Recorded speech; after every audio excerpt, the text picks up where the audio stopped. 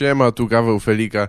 28 odcinek, nagrałeś to z Adamem Bendlerem. Adam Bendler, bardzo zabawny gość, charakterystyczny i z ciekawym życiorysem z Trójmiasta.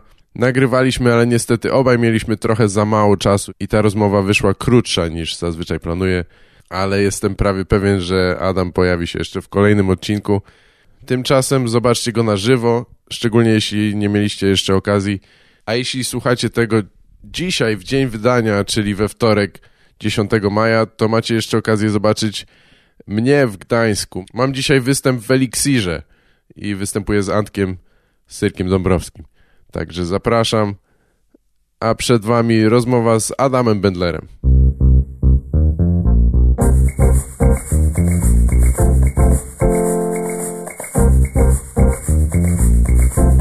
No dobra, bo czas leci, a my tu nie gadu wcale. Cześć Adam? Cześć, hej. Adam Van Bendler, czy Adam? Adam Bendler. Adam Bendler, okej. Czyli już nie stosujesz, to była taka nie ksywa, którą po drodze gdzieś opracowałeś, czy nie? Nie, jako ten typ z YouTube'a. Aha, to sobie robię rzeczy pod ksywką Van Bendler. Tak, żeby nikt cię nie mógł poznać, ani znaleźć, tak? W sensie dodajesz 3 litery i nie ma sposobu, żeby... Nie, no ale to moje nazwisko, czy tam ksywo nazwisko i tak jest przekręcane. Aha. Nawet ci ludzie, którzy mnie tam kojarzą gdzieś na ulicy, mówią: ej, to ten, czekaj, jak on ma? Van Bendler. Mówię, tak, to ja. Naprawdę? Tak. No dobra. Także i tak 1 osoba na 3, myślę, że wymawia to poprawnie. Rozumiem. A skąd to się wzięło? Po prostu chciałeś zawsze być szlachcicem skandynawskim, czy... Nie, wiesz co, z czasów, kiedy jeszcze jeździłem samochodem bez prawa jazdy i miałem Seicento van, nie? I tam się z tyłu patent polegał na tym, że ja mieszkałem w Baninie, było tak ze 20 km od centrum i Gdyni i Gdańska i ten samochód robił za moje usypialnię po prostu, więc zamykałem się tam, zatrzaskiwałem się na pacę z tyłu. I po tych wszystkich przypałach, które mi się tam przytrafiły. I potem jeździłeś i młodociane dziewczyny zaczepiałeś, tak, do furgonetki i nie, ale kazałeś im oglądać swoje filmy później w piwnicy? Nie, ale miałem taką sytuację, gdzie poszedłem w Sopocie do tego klubu, do Sfinksa i miałem taki system kołeczkowy, bo tam była ta kratka z tyłu. Miałem tam wentylator, śpiwór, poduszkę, tak bardzo zrobiłem sobie domowo, tak. Chociaż w pozycji embrionalnej wszystko trzeba było robić, ale... No tak. I któregoś dnia po prostu po tej imprezie przyszedłem, no tak nieźle zgrzany, że urwałem ten system kołeczkowy, czyli sznurek, który szedł od klapy, przewinięty przez rączkę nad głową kierowcy do tego cyngla całego.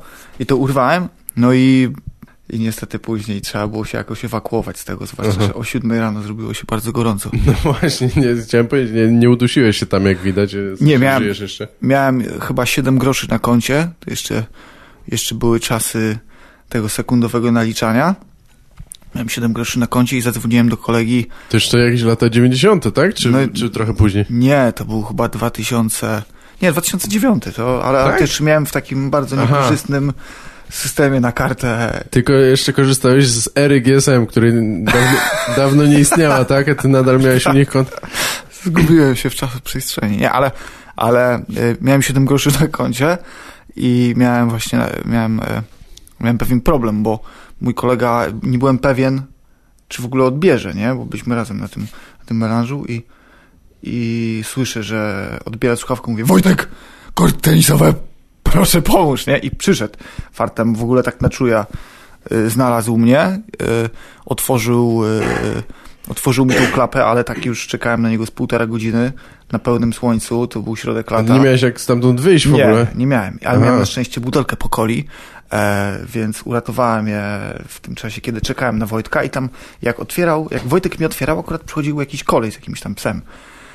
I mówi: o, spałeś tam? I nagle zauważył kątem oka tą butelkę po coli już wypełnioną jakby i tak. I mówię: aha, okej. I tak się obrzydził i poszedł sobie dalej. No, ale właśnie stąd się to wzięło. Także tutaj nie ma żadnych holenderskich tylko że... No nie, no to tak, czyli to jest, ja bym powiedział, że to jest zasłużona bardzo ksywa, tak? W sensie rzeczywiście ma związek z twoim życiorysem, tak? A nie coś tam to jest... Tak, z przypałami. W zasadzie wszystko jest na przypale. Okay. Jeżeli o mnie chodzi. Trochę nie rozumiem, ty się zaplątałeś i nie mogłeś... Nie, urwałem, po prostu wlazłem... Zatrzasnąłeś od wewnątrz, tak? Tak. Zazwyczaj było tak, że ten sznurek, który biegł od tego cingla, przechodził przez jakieś dwa punkty w samochodzie i później mogłem, budząc się na pace, na kacu, mogłem pociągnąć za ten sznurek. Tak, bo normalnie nie da się tego od wewnątrz otworzyć. Nie ma szans. Tak? Nie ma szans. No tak. I była też inna sytuacja, kiedy w Gdyni pojechałem sobie do jakiegoś pubu ze znajomymi, chyba strzeliśmy po parę piwek i poszedłem spać na parkingu gdzieś tam na samym środku dzielnicy, gdzie było pełno samochodów dookoła, no i to też było lato, więc w zasadzie w samych gaciach obudziłem się rano i jeszcze dostałem jakby tego porannego bonera i tak chciałem sobie delikatnie, jak tak właśnie leżałem w tej pozycji embrionalnej, też był taki, nie wiem, chyba przed południem i chciałem sobie delikatnie palcem stopy tylko popchnąć tą klapę, żeby trochę powietrza tam w środku wleciało. I jakaś babeczka akurat parkowała samochód przede mną, ale jakoś nie interesowało mnie to specjalnie. I za mocno to popchnąłem i próbowałem złapać jeszcze tą klapę, więc w takiej pozycji, gdzie byliśmy do siebie równolegle i ta kobieta trzyma tą kierownicę, ja próbuję złapać tą klapę i jeszcze mi dąg wystaje mi z gaci. No i później jak to opowiadałem, to się uśmiali tam moi znajomi, ale to już później przylgnęło do mnie z Van Bendler na rozumiem. Forever. No ale okej, no brzmi dobrze, więc może być. Ale długo mieszkałeś w takiej sytuacji? No, ja zawsze miałem problem, bo któregoś dnia ja mieszkałem w ogóle na Karwinach w Gdyni, na takim dosyć spokojnym Pochodzisz z Gdyni, czy skąd? Urodziłem się w Gdańsku. Później, chyba jak miałem 2 lata, wyprowadziłem się na Karwiny i tam do 16 roku życia mieszkałem. A później któregoś dnia mój stary obudził się, trzeba wbudować dom na Zadupiu, nie? I chuj. I wyprowadziliśmy się, stary, w ogóle na 20 kilometrów poza miasto, gdzie dojazd był przesrany, bo miałem tam chyba 4,5 kilometra przez jakieś pola, szosy. Żeby w ogóle pojechać czymś, tak? Tak, dojść na przystanek, później jechałem, bo to były okolice Żukowa, więc tam zawsze z jakimś ciekawym elementem jechałem, autobusem, Zetka się nazywa autobus, więc 20 minut w korkach, 20 minut plus korki do centrum Gdyni, później jeszcze jednym autobusem, wiesz, cały czas zmęczony, niewyspany, butowanie non-stop, no takie. No, czyli to jest trudności od dzieciństwa już same, tak? No, w tym to był ten taki okres tej szkoły średniej, gdzie był okej. Zrobiłeś taki szybki przeskok z 2-latka do... Tak. Czy po prostu nie pamiętasz między 2 a liceum nic nie pamiętasz? Nie, pamiętam, ale ten okres mieszkania na Karwinach był spokojny, bo tam mieszkałem w małym mieszkaniu z rodzicami, nie miałem jakoś zbyt wielu obowiązków, a później doszło do takiego momentu, gdzie mój ojciec sam praktycznie budował dom, bo nie miał forsy. Ja byłem jego jedynym pomagierem. Mój ojciec zaczął budować ten dom i później jakby fajne czasy się totalnie skończyły, bo ja jestem jakby jedynakiem i mój ojciec na mnie strasznie liczył, no nie? Tak. Więc każde wakacje to nie było, że mogłem sobie pojechać, pograć w piłkę plażową stary, tylko a mój stary był... Jeżeli pamiętasz materiał Lotka, jak pomaga ojcu z latarką, albo w tych różnych sytuacjach, to jeszcze to mniej więcej taką formę to zawsze miała ta moja pomoc. No, było darcie mordy, ale... Ojciec czego od ciebie oczekiwał? Czym się w ogóle zajmował, czy z wykształcenia, że miał jakąś podobną wizję dla ciebie, czy coś, czy nie?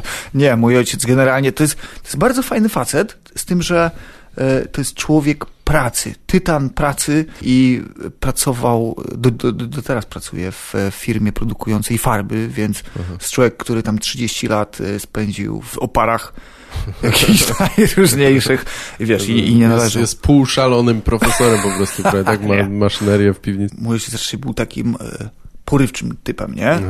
Więc wystarczy ułamek sekundy i wybuchał niczym bomba atomowa w mieszkaniu 23-metrowym i pamiętam, że oczekiwał ode mnie takiej pomocy, wiesz, on też nie do końca miał skille, żeby jakby to wykańczać tą chatę, więc to wszystko było metodą prób i błędów, więc było to absolutnie syzyfowe zajęcia, które tam dostawałem. No i bardzo się cieszę, że w ogóle, że przyszedł taki okres, gdzie wyprowadziłem się z Banina, mieszkałem tam 5 lat. W międzyczasie ta chata była cały czas wykańczana i później przyszedł okres, kiedy zdałem maturę i wyjechałem za granicę i tam w sumie się wszystko pozmieniało. I to jest ta Norwegia, o której wspominałeś, czy jeszcze wcześniej? Nie, wiesz co, to było tak, że zdałem maturę, poszedłem na studia na Uniwersytet Gdański na prawo i administrację. Powiem ci, że to był świetny krok, naprawdę. Tak? Tak, bo już po pierwszym semestrze widziałem, że nie mam ochoty totalnie studiować tego gówna i że robię coś wbrew sobie i postanowiłem, chyba wtedy wyjechałem.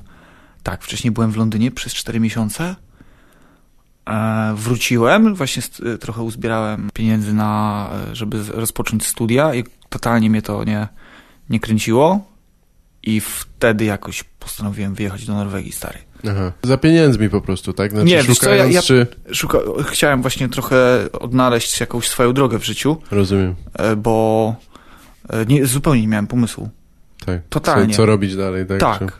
Nie, wiesz, no jakby jest 1500 milionów ludzi, którzy robią coś mechanicznie, w ogóle są niezadowoleni, nie realizują swoich marzeń, a ja byłem w takim punkcie zero, gdzie totalnie już nie wiedziałem, w którą stronę pójść, no nie? Tak. I tak, myślę, że Norwegia to był w całym tym jakimś moim małym dramacie chyba najlepszy czas, bo już wracając do Polski widziałem, co chcę robić. Byłem mocno ukierunkowany i to się jakby udaje, nie? Do tej pory. Tak, no ale długa droga do tego długą drogę przebyłeś, żeby dotrzeć do tego, tak? Tak. Przede wszystkim... Czyli przerwałeś studia tak na pierwszym roku, czy dobrze zrozumiałem? Mhm. Tak. Powiedziałem sobie, że muszę być w ogóle pewien kierunku, na który bym chciał pójść, no bo to po prostu jest kompletnie bez sensu, a jakby siedząc w Norwegii...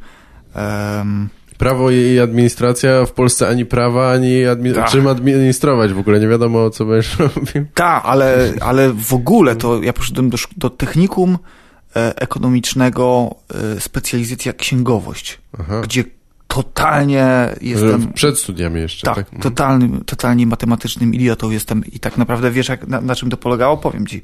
Wyszliśmy sobie po tych testach gimnazjalnych, zaczęliśmy sobie jeździć po szkołach z kolegą i doszliśmy do wniosku, że najlepsze dupy są w ekonomiku i że że chyba jednak tam. Tak. Stary, no co to była za decyzja w ogóle? Gdzie było, wiesz... No ale to jest taki okres w życiu, że czasami się podejmuje w ten sposób decyzje. No ale kumasz... Na które mają później wpłynąć niby na całe życie, ale wiadomo. No tak, ale wlazło 2 typów i zobaczyliśmy, że na korytarzu siedzą przepiękne dziewczyny i uznaliśmy, tak, nie studiujmy, tylko uczmy się 1 rok więcej, bo to było technikum, a nie liceum, ale będziemy mieli przynajmniej fajne dziewczyny w klasie. Tak. No rozumiem. Może przeskoczymy, czy skrócimy trochę, ale powiedz, jak dotarłeś do stand-upu, czy do takiego występowania scenicznego? Jak to odnalazłeś? Wiesz co, chyba tak. Jak byłem w szkole średniej, w ogóle pierwszy stand-up, jaki mi tam pokazał kolega, to był chyba w ogóle Pablo Francisco z tym Preview Guy. Tak, gdzie on naśladuje głosy ze zwiastunów amerykańskich. Tak. I to był taki bardzo popularny, krótki filmik w necie. Tak, pamiętam to też. No, to był właśnie chyba jakoś 2006 rok. Coś takiego. Możliwe, I dopiero wtedy chyba ten amerykański stand-up jakby był pierwszy komik, którego poznałem, nie? Z amerykańskiej sceny stand-upowej, bo wcześniej nie specjalnie się tym interesowałem. No ale ogromne wrażenie na mnie zrobił, bo wiadomo, jakby no super. To też i to było coś, co sprokurowało, że zacząłem interesować się innymi komikami. Tak. Później pamiętam, że oglądałem George'a Carlina, Billa Hicksa, no wiadomo, no jakby pierwsze pozycje w goglach. To też w ogóle jest ten okres, to jest mniej więcej, to są takie początki YouTube'a chyba, nie? Jakieś tam 2000 coś zaczęli i to się zaczęło rozwijać i chyba dzięki temu też to wszystko, nie? A najbardziej podobał mi się ten końcowy przelot Billa Hicksa, nie? Gdzie tam mówi Life is just a ride. A to właśnie ze względu na to, Ja miałem taki swój pogląd o śmierci, o wyobrażeniach. Znaczy w ogóle miałem jakieś tam swoje wyobrażenia, swoją własną filozofię gdzieś tam stworzyłem i pomimo tego, że tam nie ma w zasadzie nic śmiesznego, była na tyle te słowa Billa Hicksa zrobiły na mnie potężne wrażenie, że bardzo często jeszcze sobie do tego wracam. No, jest to dla mnie więcej niż słowa, więcej niż jakieś Tak, tam... rozumiem. No jakoś to rezonowało w tobie i zostało tam już trochę, nie? No ja wiem, ja tak z niektórymi bitami też mam i niekoniecznie tymi najśmieszniejszymi, tak? To nie o to chodziło może. Czyli Bill Hicks i potem odkryłeś pewnie psychodeliki i zostałeś hipisem, tak? Czy Nie, właśnie nawet powiem ci szczerze, że staram się nawet z ziołem teraz. Nie stosować narkotyków żadnych, tak? Miałem taki okres w życiu, gdzie to właśnie były też te czasy szkoły średniej, gdzie strasznie dużo paliłem zioła. 2 lata generalnie, nie? Ale dzień w dzień naprawdę nie było w zasadzie... Każda okazja dla mnie musiała być podparta jakimś blantem. Tak. I też bardzo dużo paliłem w samotności, gdzie, wiesz, wiadomo jak się zaczyna palić marihuaninę, to na początku jest beka, jeżeli masz farta, a później tak naprawdę coraz mniej jest śmiechów i heheszków i jest bardziej takie to odpalamy YouTube'a, nie? I się kończy to. I mój problem chyba polegał na tym, że jarałem, a mimo wszystko interesowałem się bardzo dużo przemysłem żywieniowym i oglądałem katowałem się tymi wszystkimi filmami i programami na temat produkcji żywienia, na temat hodowli, na temat wszystkich tych azjatyckich masakr na psach i kotach. I w pewnym momencie nie umiałem myśleć po jaraniu, po niczym innym, jak tylko jakby to, co się dzieje na świecie i powiem ci, że tak mnie to zamordowało, że staram się w ogóle nie wracać do... Tak. No tak, to straszne połączenie. Czyli jak tylko zapaliłeś, to myślałeś o tym, ale jest przejebane, ktoś głoduje teraz właśnie. Dokładnie, jest przejebane. Maltretuje zwierzęta. No. Więc nie mogę, wolę nie palić. Nie, no jasne, niektórzy nie muszą nawet palić, żeby się z tym jakoś połączyć. Zresztą łatwo jest, dzięki internetowi też tą świadomość uzyskać, jak ktoś trochę pogrzebie, nie? To jest, zaraz się znajduje I powiem ci więcej. Tragiczny koniec wszystkiego, ale... Tak. Powiem ci jeszcze, że jak byłem w Norwegii, to też złapałem taką fazę, że po raz kolejny zacząłem się jakby interesować. Widziałeś może taki film Earthlings? Nie, chyba nie. Aha, no to Earthlings to jest film, tam jest, nie wiem jak się wymawia poprawnie imię tego aktora, Joaquin Phoenix? Tak, Joaquin Phoenix chyba? Tak. Phoenix jest narratorem i ten film to jest taki dokument, to jest zbitka takich różnych akcji, że coś jest nagrane z kamery z ukrycia. I jest to właśnie pokazane na 4 etapy, jak zwierzęta są generalnie masakrowane na wszystkie sposoby. I poczułem, że zrobię sobie taką misję, niezależnie od palenia trawy, i będę przychodził do znajomych z pendrive'em z tym filmem. O Jezu. Tak, i to jeszcze w Norwegii. Do Norwegii przychodziłem, do znajomych i mówiłem, hej, mam super film, nie chcielibyście go obejrzeć ze mną, nie? I mówiłem, że mam jakąś tam komedię i później mówiłem, o kurczę, cholera, chyba go nie zgrałem, ale mam coś innego, nie? I puszczałem im Earthlings, stary, w połowie już widziałem, jak wszyscy podstępna rewolucja obyczajowa, tak? No. Tak, i grono moich znajomych zaczęło się strasznie zmniejszać przez to. Dzięki, Adam. Myślę, że nawet nie oglądaliśmy tego do końca.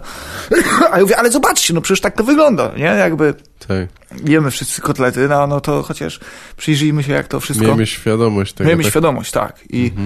I to jest film fabularny, tak? Czy taki fabularyzowany dokument? To jest tylko i wyłącznie ukryta kamera z na przykład jakichś różnych fabryk.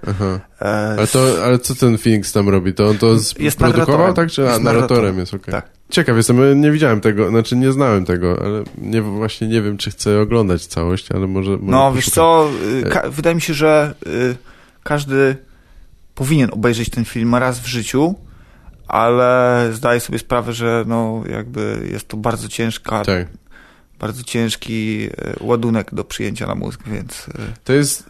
To jest bardzo chyba takie cyniczne z mojej strony, ale ja takich rzeczy, ja unikam jakiegoś takiego pokazywania okrucieństwa, ale wiem dokładnie, jak wygląda przetwarzanie jedzenia i mniej więcej jak wygląda. I wydaje mi się, że jestem już na tym etapie, że i tak ja bym tylko się gorzej czuł, ale nie zmieniłoby to jakoś bardzo mojego życia. W sensie nie przestanę w ogóle jeść mięsa albo, nie wiem. Wiesz co, Bo wiem na przykład, jak powstaje, znam mniej więcej szczegóły tego, jak powstaje McDonald's, ale nie... No nie masz wpływu, nie masz na to ogromnego wpływu. Tak, jedyny mój wpływ byłby taki, gdybym nie korzystał z tego, tak? No i to jest i tak tylko osobista decyzja, bo nie będę przekonywał innych ludzi, tak, że... Dokładnie, nie wejdziesz do McDonalda i nie powiesz, hej, a wiesz jak powstaje Tak, ale chodzi mi o to, że na co dzień też jakoś chyba o tym nie myślę, że jakoś, nie wiem, jest jakaś taka blokada może, którą sami sobie ustawiamy, że to aż tak bardzo mi to nie przeszkadza, że nie myślę na co dzień o tym, jak... Na swoim przykładzie powiem ci, że raczej po tym wszystkim nie warto się chyba katować tym. Ja tak samo miałem na Facebooku, polubiłem chyba tam 30 różnych profili na temat okrucieństwa wobec zwierząt. Tak. Stary. I tak naprawdę nie wiem, niepotrzebnie tylko się dołowałem tym wszystkim, no bo co mi to da, że zobaczę gifa, jak koleś zrzuca psa z mostu i nagrywają to telefonem. Tak, no to akurat nic ci chyba nie... Nic to kompletnie nie zmienia. Jedną rzecz, którą mogę dać jakby od siebie, to niedawno właśnie tam z Krzysiem Jansem zrobiliśmy tą akcję stand-up pod budą, więc taką jakąś tam malutką cegiełkę dorzuciłem od siebie. Tak, że zbieraliście na zwierzęta, tak. Bezdomne czy tam w schroniskach, tak? Tak, umawialiśmy się ze schroniskiem, że połowa z biletów zostaje przekazana na wybrany przez nich cel i jakby to było okej, ale no, prawda jest taka, że no, nie zmienisz świata. Można robić jakieś tam małe rzeczy lokalnie, trochę się interesować, ale no... To jest w ogóle, wiesz, witamy w odcinku Bądźmy dobrzy dla zwierząt, to jest moim gościem Adam Bendler. Nie, bo rzeczywiście moglibyśmy jeszcze długo o tym rozmawiać, ale to chyba nie do końca o to chodzi. No właśnie, ale dlaczego zamiast działać tam, nie wiem, jak się nazywa, nie wiem, w jakimś takim stowarzyszeniu zająłeś się jednak komedią? Komedią? Tak? O, dobrze, to jest super pytanie. Powiem ci... Myślałeś, że połączysz to, tę misję społeczną i... Tak, powiem ci o co chodziło. Jak wróciłem z Norwegii, jeszcze z moją ówczesną dziewczyną, plan był taki, że miałem tam miałem sporo oszczędności, więc moim planem na życie było to, żeby zacząć pracować w lokalnym schronisku, które było 4,5 kilometra od mojego domu, pracować w schronisku i robić stand-up naprawdę typowo hobbystycznie, żeby sobie czasem właśnie wpadać na open mic'i, ale jeszcze nie aż tak. Nie spodziewałem się, że faktycznie będę z tego żył dzisiaj, nie? Przepraszam, to jest... W którym roku wróciłeś z tej Norwegii? 2013. Okej. 2013, no, ale trochę na przypale jadę z tym, skaczę o 15 lat w przód. No tak, ale czyli właściwie jesteś niedługo w Polsce teraz, tak? W sensie, bo w Norwegii byłeś ile lat? 5, tak. Czyli jesteś też takim trochę na nowo przyjezdnym u siebie w domu, nie? Tak, i to w ogóle było ciężkie zadanie, żeby sobie poukładać. Inną perspektywę na pewno miałeś przez chwilę przynajmniej, nie? Wracając. Dokładnie. I to było dla mnie bardzo, bardzo ciężkie, żeby jakby wjechać znowu w polskie społeczeństwo. Nie ukrywam, że w Norwegii też przeszedłem przez kilka jakby różnych nieciekawych sytuacji, oczywiście, które sam sobie sprokurowałem. Nie mogę mieć do nikogo pretensji, to jakby wszystko było moje świadome wybory, ale wracając... Tak, zatrudniłeś się w stowarzyszeniu i robiłeś... Zatrudniłem się w schronisku w Gdańsku, tak. I tam sobie pracowałem. Powiedziałem z miejsca, że mogę pracować nawet za pół darmo, tylko chciałbym zrobić coś dobrego, dać coś od siebie i od razu dostałem najgorszą pracę, w sensie taką najbardziej normalną pracę, bo wolontariusze przychodzili tam, żeby wiesz, czesać psy, wychodzić z nimi na spacer, jakby integrować psy z ludźmi, a ja z kolei dostałem tą robotę, no to będę czyścił klatki. Tą z łopatą, tak? Tak, sprzątał klocki i rozumiesz, zlewał wodą. Mówię, okej, no to jakby tego chciałem, nie ma problemu. Różni ludzie pracują w schronisku. Jest czasem tak, że odbywają też, nie odbywają, tylko ktoś dostał wyrok i na przykład odpracowuje to w schronisku, nie? Bardzo różni ludzie tam pracują. Tak? Jakby na warunkowym czy coś takiego, tak? Tak, odpracowują na przykład, mają krótszy wyrok, ale w poczet tego, czy jak to się mówi, odpracowują te godziny, jakoś jest tam to przeszacowane, więc nie zawsze dobrzy ludzie pracują w schronisku, wydaje mi się, a z kolei po jakimś czasie tej żmudnej, co by nie było, i dosyć niefajnej pracy, zacząłem tak trochę patrzeć na te psy, na ich charaktery w ogóle, nie? Jak to wygląda. Każdy pies był inny, każdy piesek miał jakiś taki malutki szczegół, który był bardzo fajny i w pewnym momencie wpadłem na taki pomysł. Tak jak tam robiłem swoją robotę w tym schronisku i zacząłem jakby dostrzegać różne cechy tych zwierząt, no nie? Doszedłem też do wniosku, że wiele z nich, pomimo tego, że wiesz, schronisko jest upatrywane jako to miejsce gehenny, gdzie tylko ujadają zwierzaki i wiesz, czarno-biały slow motion, jak ta łapka tam wychodzi z tego, z zakraty, ale zauważyłem, że te psy, mało tego, że one tam sobie żyją na spokojnie, bo umówmy się, że niekiedy pies ma w schronisku lepiej niż w jakimś patologicznym domu, gdzie jest po prostu katowany, więc ja też z takim nastawieniem chodziłem tam pracować. Wielu ludzi mówi, że nie, tam Boże, płaczą zaraz i ludzie nie umią utrzymać nerwów na wodzy, nie? Wchodząc do schroniska, bo to niby wielki smutek, ale nie. Prawda jest taka, że oczywiście, no... Prawda jest gdzieś po środku, jak zwykle pewnie, tak? Tak. I zauważyłem, że te niektóre zwierzaki zachowywały się wręcz zabawnie, no nie? I wpadłem na taki pomysł, który też był gwoździem do trumny w tej robocie, niestety. Po prostu wyciągałem telefon, smartfona i kręciłem jakieś takie co bardziej zabawne rzeczy, na przykład, no jak piesek, jakiś tam kundel, który de facto nie miał zębów, a próbował ugryźć wodę, jak zlewałem ten chodnik. Wiesz, no to było zabawne, mimo wszystko miałem tam takie bardzo fajne momenty z tymi zwierzakami, czasem jak posprzątałem w tej klatce, a widziałem, że jakiś tam pies ma się słabo, no to po prostu siadałem i tak mogłem przez 5 minut na przykład siedzieć przytulony z jakimś tam piesem, aż przychodził jakiś koleś mi opierdalał, że tam... Że nie pracujesz. Tak, no ja jakby, no mówię, dziwne to było bardzo, ale i nagrałem jakąś tam serię filmików, gdzie te zwierzaki się zachowywały naprawdę zabawnie i pomyślałem sobie, że założę profil na Facebooku, gdzie będę mógł pokazywać te zwierzęta z jakby takiej, że hej, zobacz, spójrz się, nie? To nie jest tylko smutek, nie? Te zwierzęta mają własny charakter i można to z tej strony pokazać. I jakaś wolontariuszka przyczaiła mnie, jak kręcę, no w ogóle, że wyciągnąłem telefon i robię jakiś materiał filmowy i zostałem, no po prostu mnie podkablowali i uznali, że chcę jakiś tam, przygotowuję content sabotażowy, na przykład do jakiejś gazety czy coś. No tak. I zostałem kopnięty w dupę w trybie natychmiastowym. A szkoda, bo naprawdę chciałem tam jeszcze, miałem jakieś tam pomysły, żeby jakieś innowacje wprowadzić, żeby może to też funkcjonowało trochę inaczej. No właśnie, chyba miałeś jakby dobry pomysł. To jest coś, co tak mam wrażenie też może jakby stosują teraz. W sensie jak widzę ogłoszenia, że tam adoptujcie psa czy coś, no to nie pokazują jak ten pies cierpi czy coś, no tylko pokazują zdjęcie słodkiego psa, który ewentualnie nie ma łapy przy okazji, ale żeby jakoś zachęcić ludzi do kontaktu z tymi zwierzętami. Tak? Dokładnie, żeby pokazać tą jasną stronę. Tak, wszystko. Ale nie miałeś okazji się wytłumaczyć czy coś, że... Nie miałem, ale nie uwierzyli mi. Po prostu nie uwierzyli, jakie mam zamiary i przez to też. Bo to było... A wiedzieli, że prowadzisz ten fanpage czy coś? Nie, nie zdążyłem go stary założyć. Aha, pokazywałem... okej, no to tak. No bo jakbyś to zrobił bez pytania o zgodę, to pewnie rzeczywiście byłby powód, żeby cię usunąć. Tak, trzeba było to uzgodnić po prostu. Tak. Ja przeczytałem cały ten statut, który tam był, więc... Więc wiesz, dlaczego cię wylali. Tak, a później jakoś tak wyszło, że zrobiłem ten pierwszy teledysk. Okazało się po tym pierwszym open micu na Elżbietańskiej, że naprawdę mega podjarałem się całą tą akcją stand-upową i już bardziej zacząłem się bardzo mocno ukierunkowywać, nie? Że dobra, to wyjdę jeszcze za miesiąc. Tak. I jeszcze za miesiąc i ten każdy, wydaje mi się, następny występ był raz, że lepszy i dwa, że coraz bardziej upewniałem się w tym, wiesz, stary, no to jednak jak wychodzisz i dostajesz tą pierwszą salwę śmiechu i to są twoje słowa, ty to powiedziałeś i sam to wymyśliłeś. No i już byłem jakby... Chciałem powiedzieć hooked, ale nie wiem jak... uzależniony. Może jeszcze na tym etapie nie, ale tak...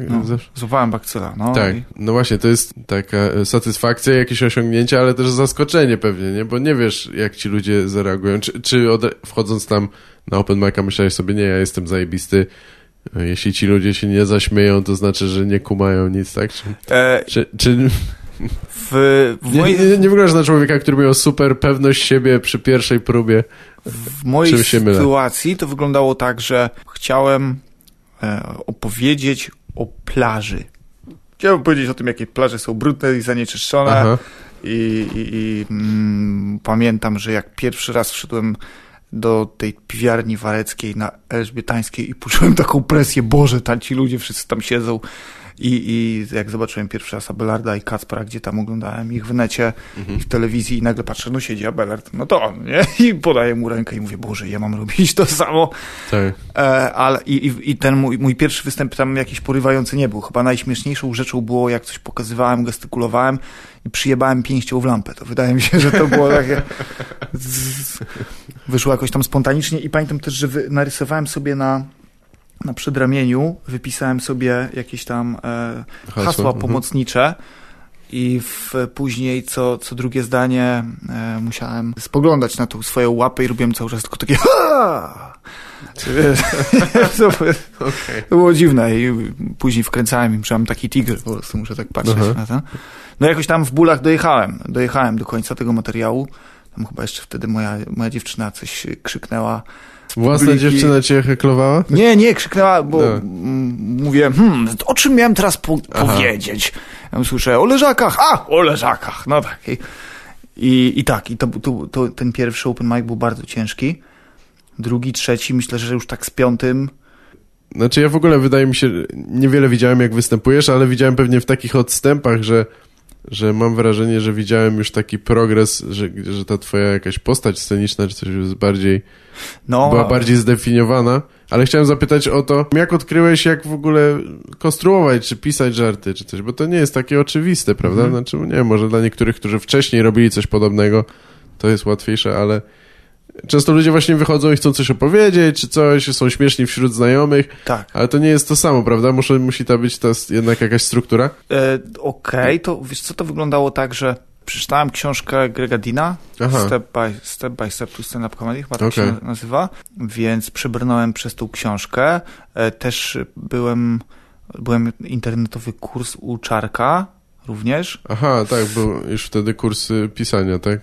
Tak, więc tam wysyłałem maile do Czarka, robiłem te wszystkie ćwiczenia i tak na dobrą sprawę, to te moje pierwsze rzeczy nie były jakoś specjalnie zabawne. Chyba po trzecim open micu wydaje mi się, że zabrałem się za tą książkę Grega Deana. Jak jest pełen tytuł? Step by Step? Step by Step to Stand Up Comedy. Chyba tak, chociaż głowy nie dam sobie uciąć. Tak naprawdę później zacząłem od pisania one-linerów, czyli te moje historie były zbudowane na one-linerach głównie, ale powiem ci, że niespecjalnie mi to odpowiadało. Mówiłem jednego one-linera, drżąc już jakby w połowie czy to w ogóle wejdzie, no nie? Bo to są zazwyczaj rzeczy, które są mało... No nie wiem, ale tak wydaje mi się, że one-linery jakoś tak nie mówią dużo o tobie, no nie? Bo pisze się, raczej to są żarty, wszystko na zaskoczenie, prawda? Tak. Na te ostatnie słowa. I dopiero jak zacząłem układać sobie bity w historię, i okazało się, że chyba lepszy jestem jednak w storytellingu i teraz jest wygodniej, no nie? W układaniu wszystkiego w jedną dłuższą historię, czyli na przykład na jakiś tam mój półgodzinny secik. Nie ma tak, że mam 20 różnych tematów, z których przeskakuję, tylko na przykład mam 4 historie, nie? Dłuższe i krótsze. I to jest wygodniejsze, łatwiej jest mi to zapamiętać. Nie mam w zasadzie problemów, może poza tym, kiedy materiał jest bardzo świeży, no to wiadomo, że gdzieś tam ta kartka jest przy tej butelce z wodą, ale jak sobie piszę jakieś nowe rzeczy, to jest mi to bardzo łatwo zapamiętać, nie? Bo mi się też znacznie łatwiej wizualizuje. Pamiętam, że miałem taki występ, kiedy wszystkie moje żarty one-linerowe zrobiłem sobie w postaci rysunków. I chciałem, później gdzieś tam się zaciąłem w połowie i jeszcze mówię, kurwa, to jakaś swastyka, jakiś znaczek Alfa Romeo, co ja chciałem powiedzieć w ogóle wtedy, no nie? W sensie nie zapisałeś ich w ogóle, tylko od razu graficznym symbolem? Tak, narysowałem tu jakiś samochód, tu jakąś swastykę, a że tu że jestem Żydem, coś i wiesz. Czyli chciałeś sobie po prostu utrudnić życie jeszcze bardziej, tak? Nie, mi się wydawało na początku, że to jest doskonały sposób. Wiem, że się śmieję się, ale to jest tak, jak niektórzy myślą, że zapiszą właśnie jedno hasło i później będą pamiętać. No to nie wiem, na podstawie rysunków to ja chyba nic bym już w ogóle nie wyczaił, a też nieraz mi się zdarzało, nie, że napisałeś piraci i o co chodzi z tymi piratami. Tak, to prawda, ale nie, teraz już tylko jak piszę sobie jakiś żart i już mniej więcej jestem w stanie sobie wyobrazić, jak go mówię, to już mam zarys, czy ten żart może wejść, czy nie, no nie? Mhm. Więc jak sobie układam wszystko w historię, to jest... Czy układasz to w słowa w głowie jakby najpierw, tak? Czy w mówionym tekście najpierw, tak? W sensie nie... Nie, w ogóle w sytuację, czyli na przykład przeżyłem jakąś tam sytuację, jak robię sobie zbitkę, powiedzmy w jednym temacie, rzeczy, które wydają mi się zabawne albo po prostu pojebane, to później samo wszystko wskakuje na poszczególne pozycje, no nie? Jakiś taki, nie wiem, może to po prostu jestem drik do robienia storytellingu, ale tak, żebym wyskakiwał i na przykład teraz jakbym miał znowu opowiadać same one-linery, to już nie czułbym tego kompletnie. Tak.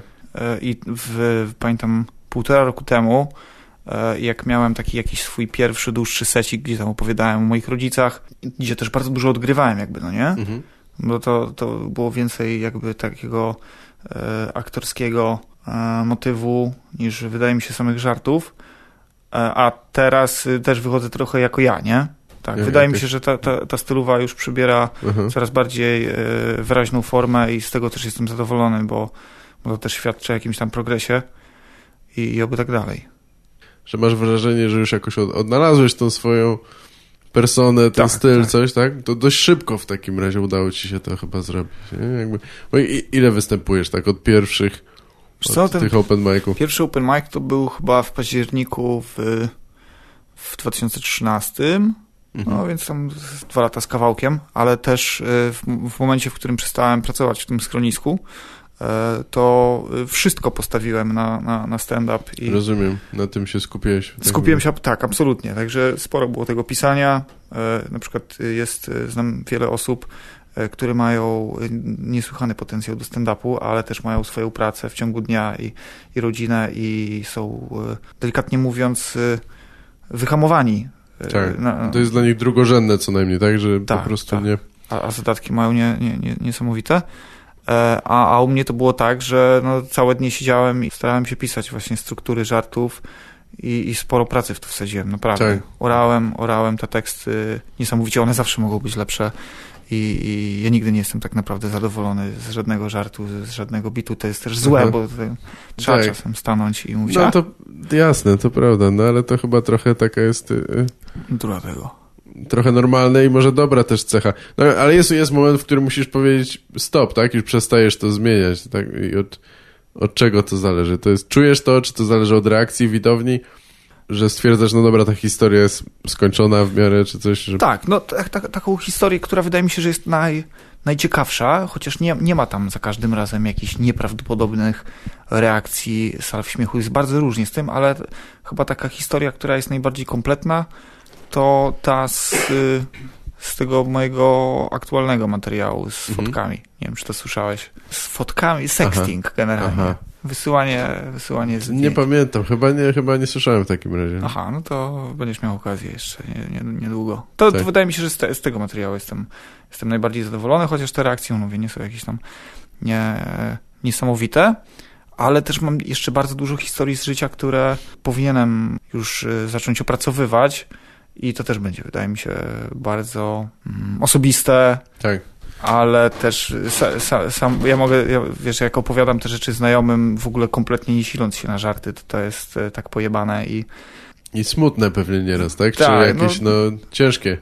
Jest ciężkie, ale jak jeszcze odrobina ciężkiej pracy, żeby jakby pozamieniać to w naprawdę ciekawe żarty, wydaje mi się, że to będzie bardzo fajny materiał na przyszłość. Tak, oczywiście, tak, jest taka możliwość.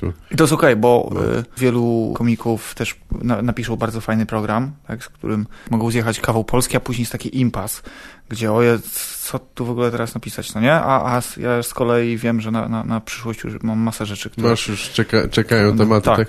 Czy masz wrażenie, że sięgasz coraz głębiej, tak? Jakoś bardziej osobiście tam w te anegdoty czy coś, tak? No teraz te nowe rzeczy, które teraz będę spisywał, wydaje mi się, że będą bardzo osobiste, ale jakby taka praca, więc jest to w ogóle jakby opowiadanie o tym, to też jest taki egzorcyzm w ogóle, nie? Dla duszy swojej, że przeszedłeś przez coś bardzo traumatycznego, ale samo to, że możesz obrócić to w żart, no to jest wydaje mi się, to jest dar. Tak, to jest spora moc chyba, tak. Dlatego niektórzy mówią, że Tak, zamiast psychoterapii, tak, po prostu. Tak. Mieszkasz w Gdyni teraz, tak? Tak, teraz mieszkam w Gdyni Jak to? z moim operatorem. Poznałem na warsztatach filmowych w Gdyńskiej Szkole Filmowej wielu znakomitych ludzi, z którymi teraz tworzymy bardzo fajne rzeczy w takim rodzinnym gronie.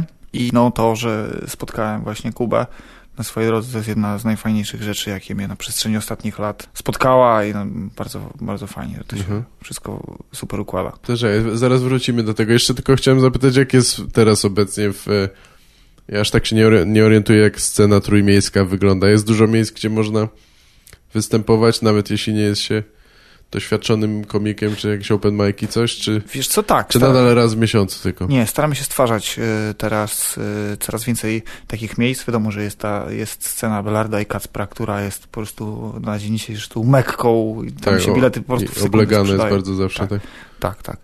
I stwarzamy warunki też dla młodych, nowych komików.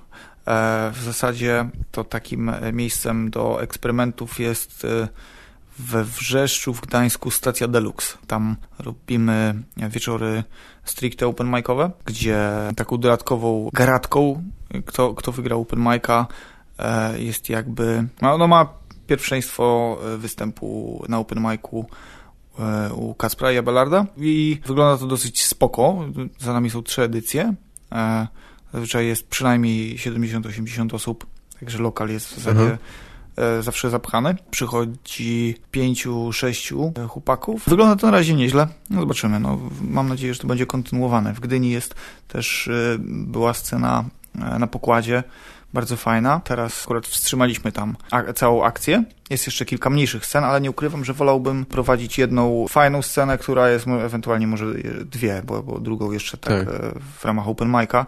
Ale chyba jednak lepsza jest jedna mocna scena niż powiedzmy tam 5 mniejszych. Tak, i rozdrabniać się jakoś. Tak. Pewnie. Czyli dogadaliście się z Abelardem i Kacprem, że twoja scena jest jakby filtrem, tak? Do ichniego open mic'a? Tak? Dokładnie. No jakby fajnie jest jak, wiesz, na Elżbietańskiej przychodzi 300 osób. Dobrze jest jak to wszystko trzyma tam w miarę równy poziom open micowy, zwłaszcza, że przyjeżdża też kupa komików z różnych części Polski tylko po to, żeby tam te 4 minutki zrobić, co jest super. Więc żeby ten poziom był w miarę równy, to my właśnie też jesteśmy w stanie ocenić, czy warto open micera jakby już wystawiać przed potężną publikę, jakby nie było, nie? Cyklicznie. Więc tak to wygląda i miejmy nadzieję, że będzie to dalej szło w tym kierunku. Znajdą się jeszcze, już się znalazło kilku fajnych, utalentowanych chłopaków, którzy po prostu potrzebują tych występów. Nie? Najważniejsze, żeby wychodzić, się nie bać. Ja wychodziłem raz w miesiącu generalnie, a teraz są 3-4 czasem nawet występy w Trójmieście, nie? Organizowane. Tak, no wiadomo, raz w miesiącu to stanowczo za mało, żeby cokolwiek porównać, poprawić, nie? To nie... No ja pamiętam, że już tak na 2 tygodnie przed Elżbietańską już zaczynałem odczuwać taki stres i wiesz, że to tylko raz w miesiącu. No, bo straszna presja. Tak, presja była duża. Szczególnie jak siedzisz i piszesz długo przed tym, no to co powiedzieć? Masz 4-5 minut, a tu materiału na pewno więcej. Tak, dokładnie. W ogóle był taki moment, gdzie w Trójmieście organizowaliśmy więcej nawet niż w Warszawie, przysięgam. Masa tego była, ale tak, dzisiaj naprawdę wychodzę z założenia, że lepiej jest mieć jedną fajną scenę i trzeba odmawiać generalnie też niektórym lokalom. Bo po prostu nie mają warunków czasami, nie? Tak. Czy... Chcieliby stand-up, ale na przykład albo układ knajpy trochę nie pasuje, nie ma tam jakiegoś wyraźnie zarysowanego miejsca, w którym komik mógłby stać. No, ale też często się przejechałem. Często. Było kilka takich sytuacji, gdzie w momencie, kiedy lokal był pełny, właściciel na przykład wywierał na mnie jakąś presję albo dyktował mi jakieś tam nowe warunki, że komik nie dostawał wszystkich pieniędzy, tylko jeszcze lokal chciał z tego jakieś profity, co było, ja to tylko odbieram jako brak szacunku dla artysty i tak. Jakby, wiadomo jak... Zobaczył, że jednak są pieniądze w tym i chciał wtedy już... No i to jest hapsnąć kawałek. Bez sensu to jest, bo jakby jak jedzie jakiś komik przez całą Polskę i naprawdę robi świetną robotę, niech dostanie za to godne pieniądze, co zmieni, nie wiem, 200 czy tam 250 zł, że właściciel sobie jeszcze odkroi, skoro i tak wiadomo, że często przecież, o to chodzi, że zarabiają z baru i w ogóle. Że dla mnie to jest w ogóle niedorzeczne, ale ale teraz z tymi klubami, z którymi współpracuję, na razie układa się to super i oby tak dalej. Ale też nie można doprowadzić do przesytu, nie? Żeby tych imprez było za dużo. Czyli teraz prowadzisz scenę na pokładzie, tak? Nie, już ta nie. scena na pokładzie jest wstrzymana generalnie, ale jest pewien plan na to. To powiedz tylko, gdzie występujesz teraz regularnie? Więc jest klub Studentka w Sopocie, jest open mic w stacji Deluxe i to chyba na tyle. No nie ma co za dużo brać na głowę. Jakieś tam jeszcze małe eksperymenty może się pojawią, żeby zobaczyć potencjał miejsca, ale to tak też na razie nie będę o tym głośno mówił, bo zobaczymy, co wyjdzie, nie? Tak, jasne.